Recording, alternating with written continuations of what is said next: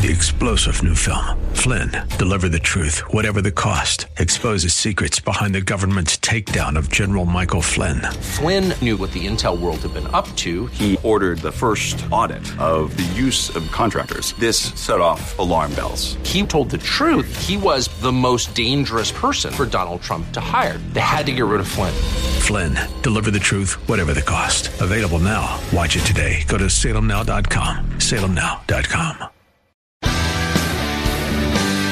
Are you looking for truth from God's Word that you can understand and apply to your life? You'll find it today on Make It Clear with Dr. Stan Ponz, Bible teacher and president of Florida Bible College in beautiful Orlando. Listen now as Stan makes it clear.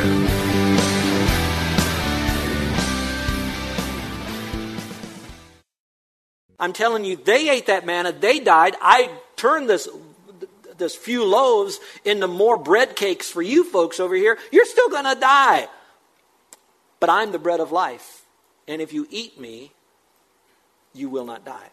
So he goes on to say in verse 50, this is the bread which comes down out of heaven, meaning himself. This is the bread, so that one may eat of it and not die. I am the living bread. I love that. Underline the word living. I'm the living bread. Essentially, the other is a bread that will not live and it will not produce life. Oh, it will for a little while, but you'll have to eat it again and again and again. When you eat of me, you never thirst again. You never hunger again. That came down out of heaven. If anyone eats this bread, he will live how long? Forever. And the bread also which I give for the life of the world is my flesh. He's moving forward into something that's pretty dramatic now. Okay, we understand, eating you, bread of life, maybe I'm hearing all of this stuff. You said now to eat you is like eating your flesh. Now I want to get to that in a moment. But so many times expositors will go to this and they'll skip over this the little phrase. Go back to it again. He says, I love this. It's so cool. He says here, I will give for the life of the world. Hold your place here and go back, if you will, to verse 35. He says, Jesus said, I'm the bread of life. He who comes to me, he will not hunger and thirst. And he goes a little bit for verse 33, rather. I'm sorry. For the bread of God is that which comes down out of heaven and gives life to the world. I love this about him. He's not only concerned for the Jews, he's not only concerned for the world, he's concerned for the world and all the future of the world. So in a sense, you know what you could put here, folks? Listen. You could put your name there. He is concerned for your life in the world. Now, those of you that are new to Christianity and you're new to churches that are healthy are going to be concerned for everybody, every man, woman, boy, and girl. We're going to be concerned for the local. When Pastor Charlie is up here and he's talking about all the things that we're doing here as our events, these events are great events. They're just a little simpler way, an easier way, a more fun way that might bring the world to hear the gospel. But let me tell you, a church is not built on events. It's built on the Word of God and you and me doing what we should be doing, inviting people to hear the gospel. Those events are catalytic tools that can be used to do. You say, whoa, I don't think that's really biblical. Well, I don't know, but I just saw Jesus feed a bunch of people to get their attention so he could tell them a spiritual truth. So it's quite possible these same things are going on. It's for the world. Carol and I were wonderfully accepted into your faith family as a member and a pastor here 7 years ago last July. In the last 7 years, I counted, we've added 6 missionaries in the last 7 years. It's not because we're rich. It's not because we love more. We just kind of got it together and we're growing. Soon we're going to make an announcement. We're this close to make an announcement to you. It's already getting out that we've added another missionary just last week. They're being contacted. A little bit more paperwork needs to be done. And their main calling is just to reach, I love it, Jewish people. The good news, this man is clear in the gospel. He knows the Word of God. He's an evangelist. He's doing the job. And while he is working with Jewish people, he sees the world. In fact, around here, we don't really call it local evangelism or global evangelism. We often refer to it as glocal evangelism. We go local and we go global. And that's what Jesus said here. So that's a point I wanted you not to miss. So let's go a little bit further in the passage. So he says it's for the world. I want the whole world to know these things. It says, then the Jews began to argue with one another again and saying, how can all this happen, blah, blah, blah. We'll talk about that in a moment. So again, the word you might have would be the word contentment. Jesus is superior. I know that he is. I can be content in Christ. He is not the mighty God. He is the almighty God. And when Jesus Christ satisfies, he satisfies completely. but there's also the act of humiliation. Remember a moment ago that I talked about eating the flesh? Now, he's bringing the aspect of the flesh in there because he's getting ready and soon, because he's getting soon to be crucified, in the whole timeline of events in the Gospel of John. He's heading in that direction very soon. And so he's getting ready to go through that whole crucifixion explanation to his disciples, because he's getting ready to paint the picture of what it's going to mean for him as the Messiah, who they thought was going to come in and start a new kingdom. As this Messiah was going to go to a cross and die a horrible, humiliating death. It began to be humiliating right from the get-go because he's God who shouldn't have gone through that. It was humiliating because they stripped him in front of everybody as God. It was humiliating how they beat him. It was humiliating how they jammed the spikes into his hands. And it was humiliating when he was lifted up so more people in a distance could see this man, God, up there. It was humiliating as he went through all of that for you and me on the cross. We'll talk about that in a moment too. Yet we can be content. Watch this. Because he did it once, and it was done and over with. Satisfied. Didn't have to die again. Satisfied. Content. Finished. So, let's go to the fifth word. The fifth word is the word conflict. I read about that a moment ago, how they're still hearing this, and now they're having more conflict with them. Look in verse 52. It says, "Then the Jews began to argue with one another, saying, 'How can this man give us his flesh to eat?'" Woo! A lot of grumblers out there, and it gets a little bit worse. So let's talk about the last word here. I'm moving quickly because I want to spend a little bit more time on the last word. The last word is the word connection. Connection. And what I want to do is I want to connect the physical to the spiritual, and then I'm going to try to connect this story with communion that we have here today and show you in the proper respect of what that's all about. So we're going to talk about connection about Jesus Christ being the bread, the body, the blood. We're going to talk about Jesus Christ being God. We're going to connect it now to communion here, and we'll show you how it does connect or not. All right? Pick it up at verse 53. How can you eat flesh? So Jesus said to them, "Truly, truly," there it is again, third time in the chapter, "I say to you, unless you eat the flesh of the Son of Man and drink his blood, you have no life in yourself.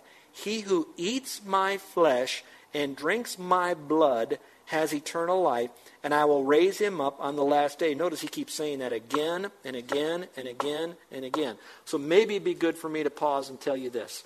When you die, if you've trusted Christ as Savior, I believe Scripture teaches that you are absent from your body and you are present with the Lord. There is no middle ground. There is no happy hunting ground. There's no purgatory or limbo or anything in between. You are just that quick. Most every funeral that I preach, and I'm asked to do the inurnment when it's an urn going in the ground, and internment when it's a body going into the ground.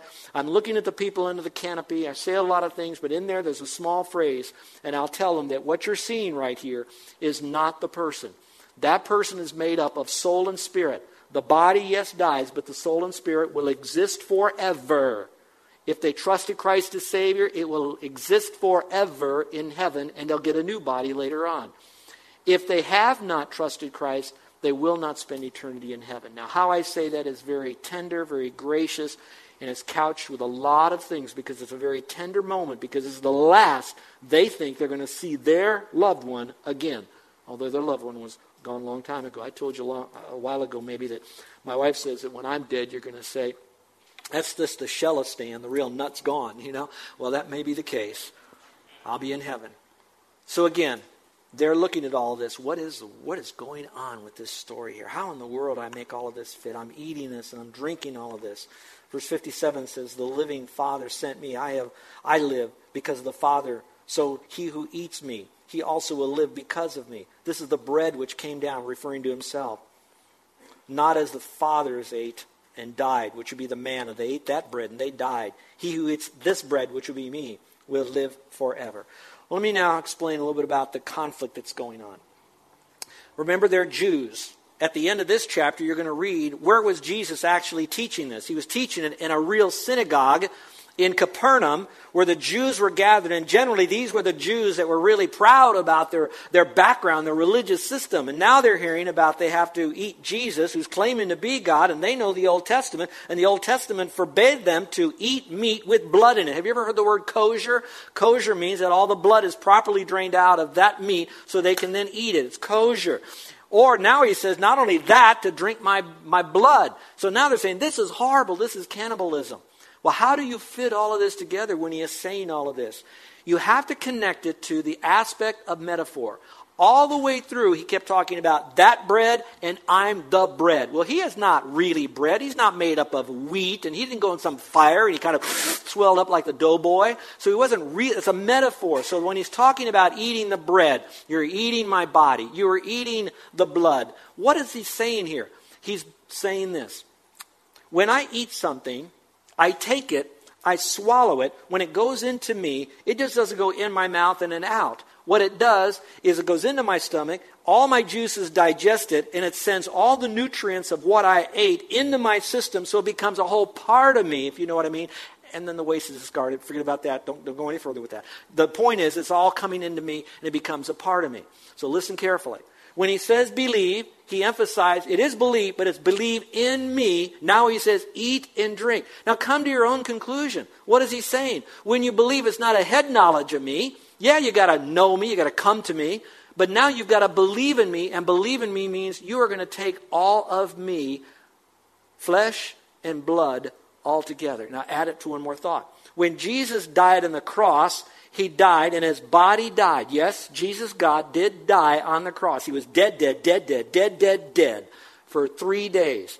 But then because he was God, he was resurrected, given life. When he died on the cross, he didn't die of a heart attack. He didn't die out in the village somewhere. He died on a cross where his blood was shed. Now, give me a moment on the blood part. We will never take away the sanctity and the significance of the blood of Christ. We will continue singing that song. But I want you to know that the blood of Christ, because I believe he was God, he was perfect, a lamb without blemish. I believe he was healthy. I believe he never had a cold, a sore throat. I believe his blood, there was no impure bacteria in him. He was that pure. However, it wasn't merely the liquid that saved the person. What it was an identification, catch this, of a horrible death. When someone sheds their blood, it's horrible. Let me ask you this question. How do you like looking at someone else's blood when it's splattering all over the place? Does that make you feel kind of queasy? I don't like looking at blood. I hardly like looking at my own blood. Now, when you think of Jesus Christ, he didn't cut his finger. He was shredded on the cross. Now, stay with me now. If I take you all the way back to the Old Testament, those of you that are Old Testament people, you'll understand. Before Christ came to make the ultimate sacrifice, they sacrificed appropriate animals that passed the test to be without blemish. They were correct animals. When they were slain, they brought them into the temple. When they brought them into the temple, what did they do? They didn't smother the animals. They didn't throw a live animal into the fire. I don't want to get too graphic, but what they did is they slain the animal so that the blood would be draining out of him. Because Leviticus 17:11 says the life of the flesh is in the blood. Now when you think of that, you might see pictures of here's a lamb and it's now being slain. It's like the Lamb of God, like Jesus Christ. If you took it back to the temple days, when they would do these sacrifices, these animals were coming in pretty much all the time. And there were dozens and hundreds of these. In fact, the temple is not a beautiful building like this. It was a butcher shop where the blood just drained everywhere, where they had to have crevices in the rock floor to have the blood drain out of it. Now, why would they be so cruel? It's a precursor to Jesus Christ then who would die. So when he died, he paid the ultimate sacrifice for us on the cross as those animals were being sacrificed. They didn't save us, but it was pointing to the Lamb of God to take away the sin of the world. That takes us back to John chapter 1. So again, I want you to see all of that. So he's talking about, watch this. So when you believe in Christ, you are believing that Christ is God. He came down from heaven. He is God. You're believing that when Jesus died, he died completely. You believe in him as the one who shredded himself on the cross through the Romans, etc., and that his blood was spilled. And without that shedding of blood, in other words, if he wasn't cut up, and if he didn't bleed the way he bled, there was no shedding of blood, there'd be no forgiveness of sin. And that's the connection. Now, the big connection is, all right, what does that have to do with communion? In a few moments, we're almost there, we're going to have communion. Those of you that are new, you're going to have this beautiful plate passed to you. In it here we have wafers. These wafers, you're going to know, are not chunks of bread. Sometimes you see paintings of communion with chunks of bread. We've chosen to use these wafers, and they have not blown up. The reason being is that leaven makes things puff up. In Scripture, sometimes leaven is referred to as sin. And since there was no sin in Christ, we use unleavened bread. The second reason, the Jews in the Old Testament, when they were ready for Passover, they used unleavened bread. So since we're remembering Christ, the Lamb of God that takes away the sin of the world, we will use unleavened bread, little wafers here. Okay, over here, this tray is going to have nice little cups in it, and there's going to be juice in here. And we do not use wine here. And the reason we do not use wine is because wine is fermented grape juice, which means it's purified grape juice. We choose to use this because it's the healthiest, it's the cleanest, it's the purest, the sweetest that we could have for you. In addition to that, when Jesus wanted to say the word wine because he turned the water into wine, we studied that now here in John, he would use that. When he talks about communion, in the original languages, he didn't choose to use the word wine, he chose to use the word fruit of the vine. And so we know grapes, and like this, would be the fruit of the vine. So we don't use wine. Now, I know some youth camps, they want to have pizza and Coke and call that communion in a service. I don't want to put you under the law. I don't know that you can't do that. I'm just saying symbolically, that's why we're choosing to use unleavened wafers and why we use the fruit of the vine. Now, I'm still going with this.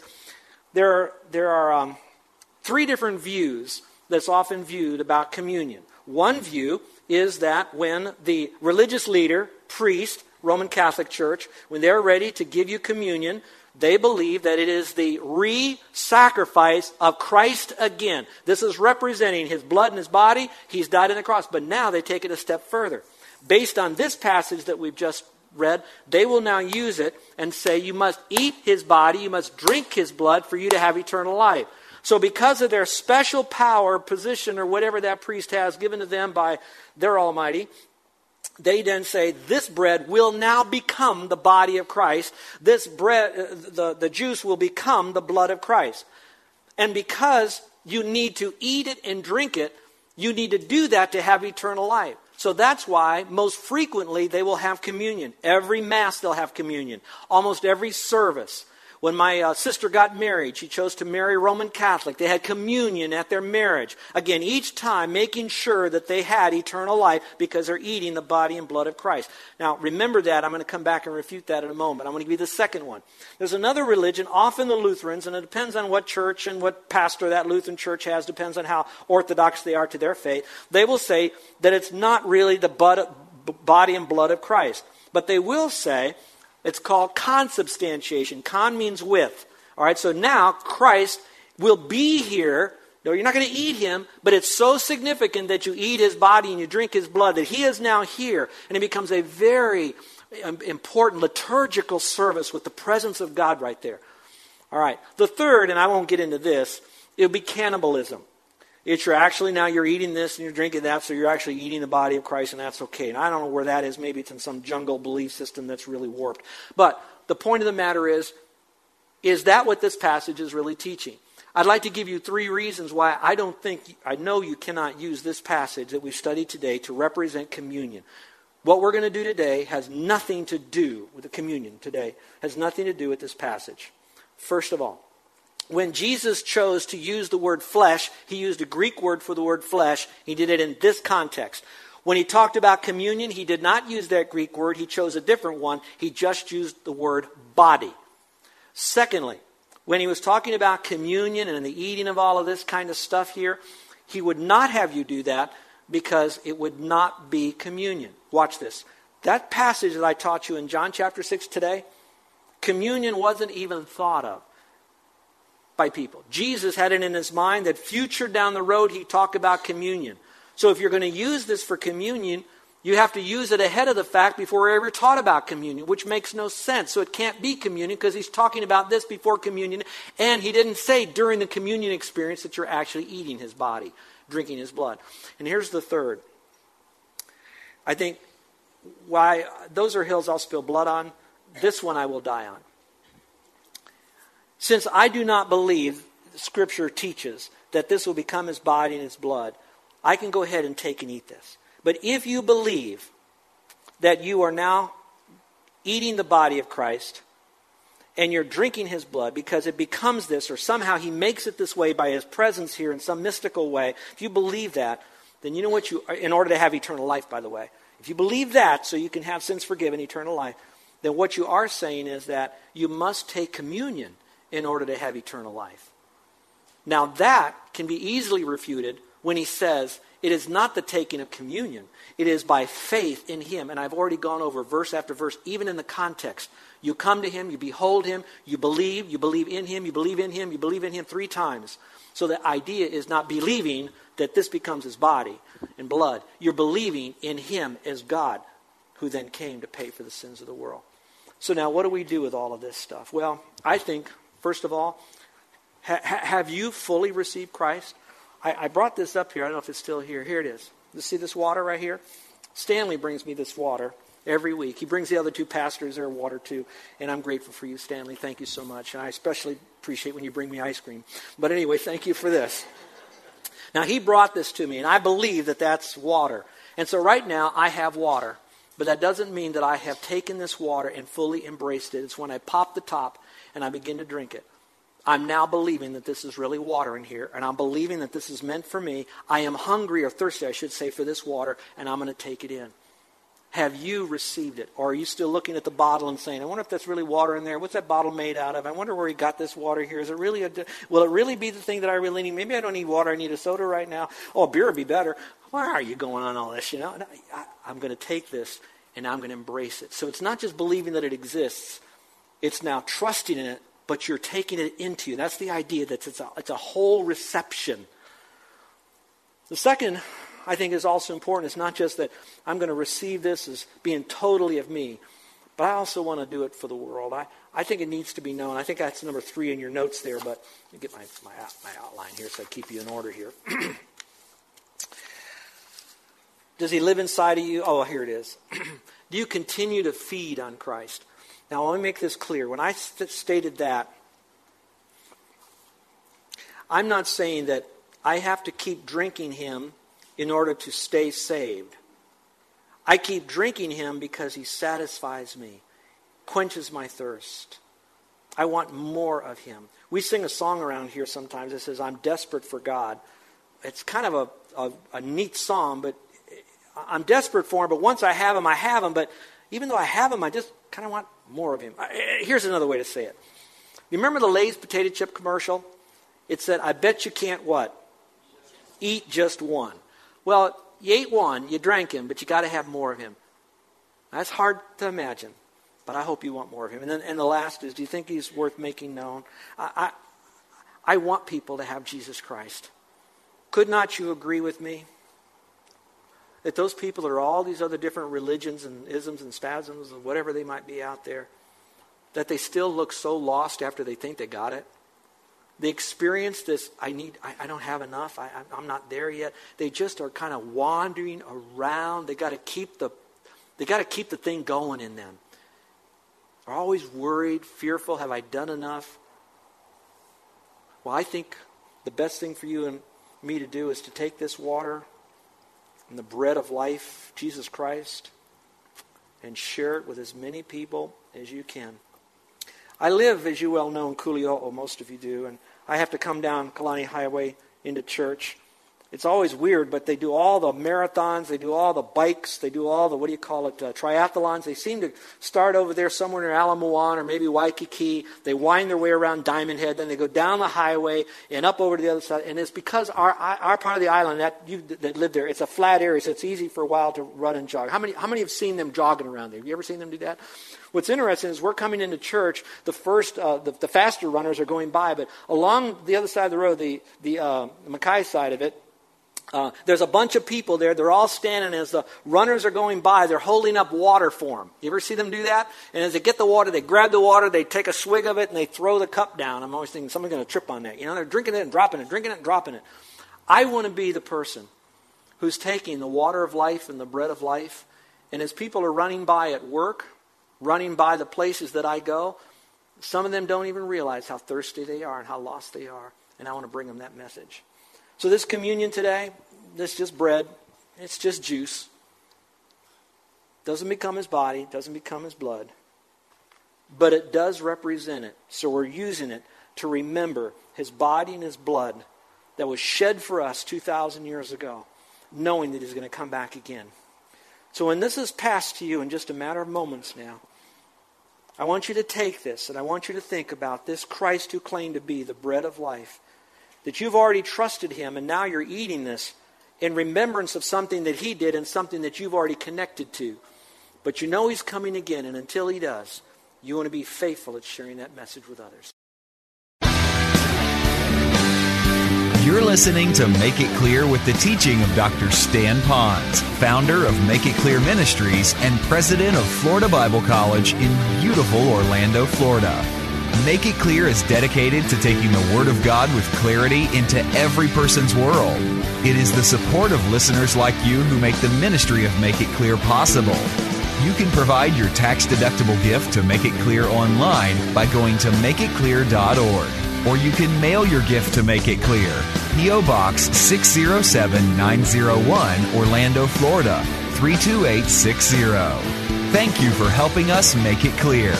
If you would like to have Dr. Ponz speak at your church or event, please send us an email at tellmemore@makeitclear.org. Thank you, and remember to make it clear.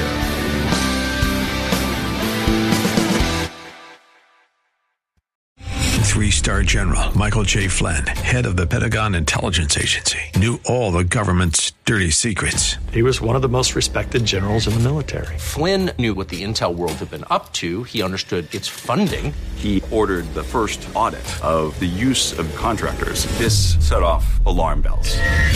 The explosive new documentary, Flynn, Deliver the Truth, Whatever the Cost, uncovers the facts behind this scandal. Flynn told the truth. He was the most dangerous person for Donald Trump to hire. I find out the worst enemy that I'm going to face in my life is right here in America. They took my assessment and they wanted me to change it. And I was like, I'm not changing it. They had to get rid of Flynn. With in-depth interviews, archival footage, and never-before-seen personal records of the man behind the headlines. I just felt like I was drowning. Flynn, Deliver the Truth, Whatever the Cost. Available now. Watch it today. Go to salemnow.com. salemnow.com.